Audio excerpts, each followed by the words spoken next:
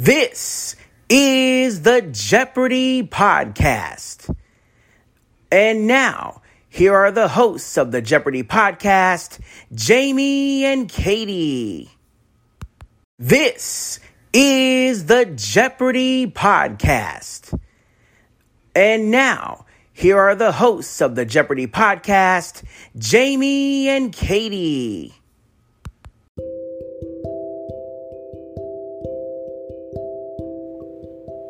Hello everyone, this is the Evil Chocolate Cookie, and we are bringing you today's edition of the Jeopardy Chronicles, and it is Saturday night, so we all know what that means. It is spotlight time. We're not going to be spotlighting a human this week, but we're going to be spotlighting actually two historical events today because they've both fallen in the same time frame. And it didn't seem right to leave one of them out. The big one happens tomorrow, and that is Jeopardy's birthday. Its other birthday. The birthday of the series as a whole is March 30th. And that's when the first episode aired way back in 1964 with Art Fleming. And its other birthday is tomorrow because it was on September 10th of 1984 that the version we know and love today premiered on television. Interestingly enough, when this premiered, up to and, after the premiere, people were bashing it. Because they were so upset that Art Fleming was not coming back to host and nobody really liked Alex. They were like, oh my God, he hosted that gambling show. He's not going to be any good at this. Blah, blah, blah, blah, blah, blah, blah. They were atrocious. I don't know. I guess people just didn't like high rollers. I don't get it, but I mean, it wasn't exactly a gambling show, but you know what I mean. High Rollers was okay. I haven't watched a whole lot of it because it's so hard to find, but I don't hate it. I don't. Actually, I lean more towards loving it than hating it, so there's that. But people were being awful. They're like, well, if he hosted that kind of stuff, he's not fit to host a quiz show. Blah, blah, blah, blah, blah. How wrong they were. Now, I will tell you, I have seen the first episode. The format itself was very, very similar, but there were some differences. In those days, you could ring in as soon as the entire clue had popped up on the screen.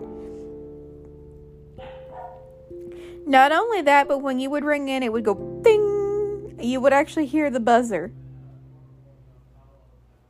Alex was actually the one to remove that and suggested, changing the rules and things like that because he helped to produce the show for the first 3 years of its run.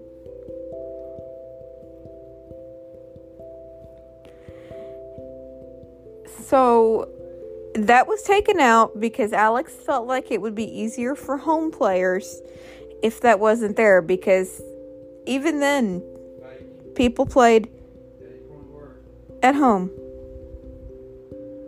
They'd play along at home with the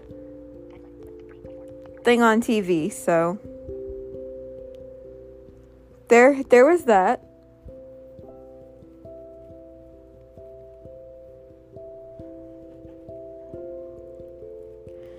So that's why the buzzer sound was removed. Honestly, I can't say it was the wrong call. It was kind of cool to hear the buzzer, but it was also very distracting. And part of the reason it was distracting is because Alex would read so fast.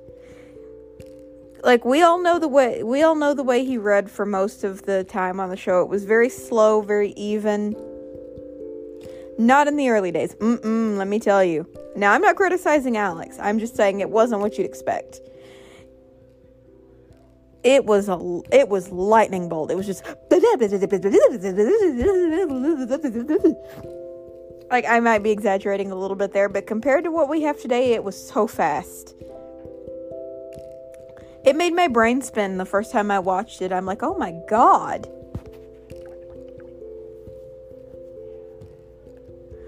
But yeah, that definitely happened. And actually the reason Jeopardy came back is because syndication was an hour block. And see, Wheel of Fortune had come back the year before with Pat Sajak. As some of you may know, Chuck Woolery was the original host, and for some random reason he quit. I don't understand why. But Wheel of Fortune came back in syndication in 83, and that was only a half an hour. And they needed something else to fill the other half of the hour, so Merv Griffin and his bunch is like, hey, why don't we bring Jeopardy back? I'm so glad they did. A life without Jeopardy would utterly suck. Because you learn so much without even really realizing you're doing it. So Jeopardy's a cultural icon. I know everyone says that, and it's probably a big cliche by now, but it's true. Jeopardy does a lot for a lot of people.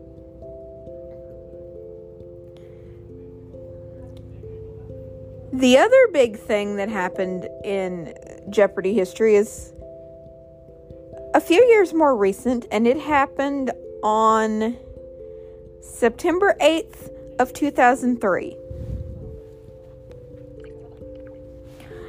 And that was the sky's the limit rule. And instead of me explaining it, why don't I let Alex tell you? Sam Ott, whose one-day cash winnings total $13,600. And now, here is the host of Jeopardy, Alex Trebek. Hey, Johnny Gilbert, thank you. And thank you, ladies and gentlemen, and welcome to our program. We are so happy to be with you. The kids are back in school, and we are beginning our 20th season on the air. We have many exciting travel plans for this season, and I'll be talking about that in the coming weeks. But today, one bit of important information for all of you who enjoy watching our program at home, and it has to do with how we treat our champions. In the past, whenever a champion, either he or she, won 5 games, that individual would leave the program, but that is no longer the case. Now they can win as many games as their talents will allow. And that could mean perhaps champions leaving us with $250,000 or $500,000. Who knows? Let's start finding out.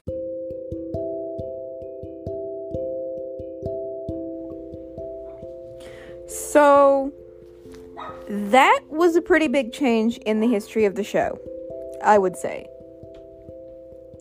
And it opened the doors for some of the contestants that we're seeing now. It's like, I mean, think about it. How many of the 5-time era champions do we remember?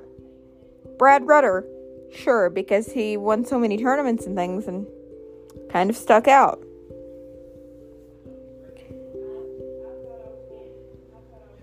But I'm sure most of the 5-time tournament winners have kind of slipped people's minds. I know Chuck Forrest is another one that people remember a lot because it was his strategy to bounce around the board instead of picking categories in order.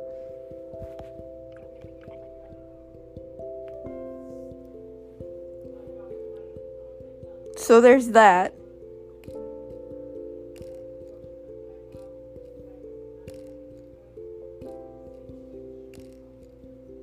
But if it hadn't been for that, I don't know what Jeopardy would be right now, because think about it.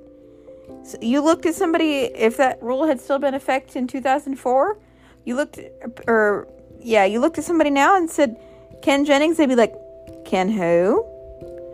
Because nobody remembers, I would say, a lot of the 5-time champions. The undefeated champions who retired. And that's kind of a shame because they were good too. One of them has made a note for himself has made a name for himself in recent years, made himself notable for entirely the wrong reasons, because he's bashing the way they're running things now and demanding the return of the 5-game limit. And he's not even being nice about it. He's being a total jerkazoid. Like, oh, well, that hurts regular contestants. Blah, blah, blah, blah, blah. Those contestants know what they're signing up for. And another reasoning was, oh, well, if they like somebody, they're gonna rig the game so they keep winning.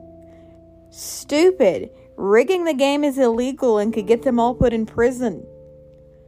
How dense are you?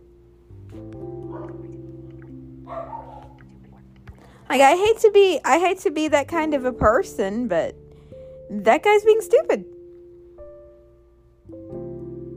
And every time I see something he has written, I want to scream. Because he's being a... Well, I'm going to let you finish that.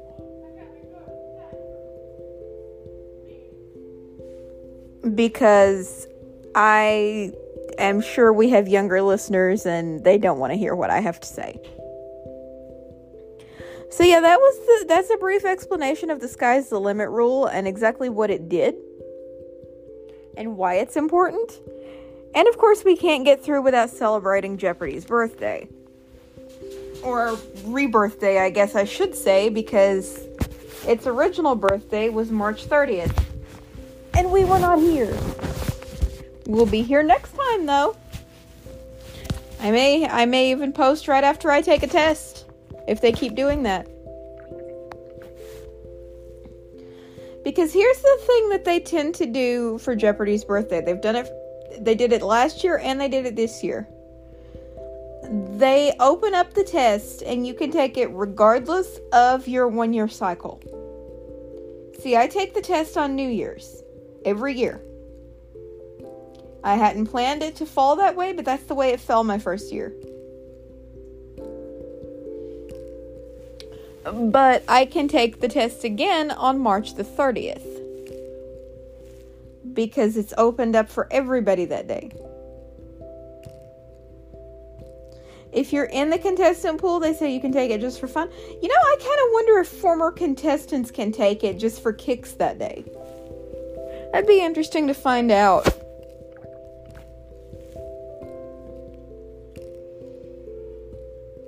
But that's generally what tends to happen.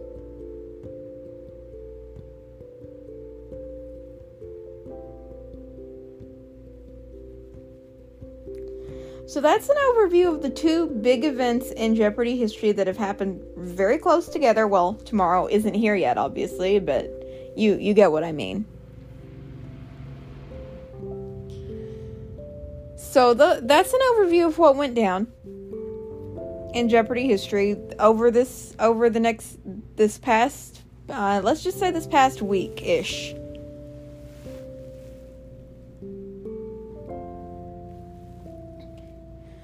And with that, I'm going to close this, although I am going to give you an overview of what's about to happen. Strategy Corner will be as usual tomorrow, starting Monday. 4 episodes a day. Because I am personally going to go through every single game Ken Jennings played. And I'm going to react to them. And I'm going to post them here.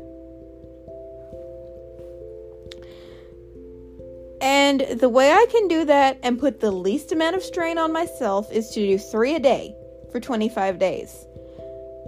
I could shorten that time, but it would mean doing a bazillion games a day. Plus, I have to cover the new syndicated stuff that starts on Monday and Celebrity Jeopardy when it starts. So I think I kind of need to keep my sanity intact. So starting Monday for the next 25 days after, starting Monday and, going for 25 days, we'll have 4 episodes a day. I don't know how exactly I'm going to spread them out. So don't ask me that. But it's going to happen. So flashback season is not over. Because I like our flashbacks and they're fun. So there's that. But that's what's coming up in the next little bit. And on that note, I'm going to say goodnight. I'm tired. I've had a long day.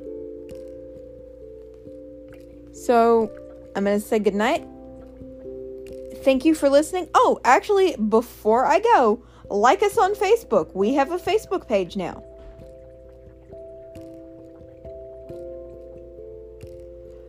But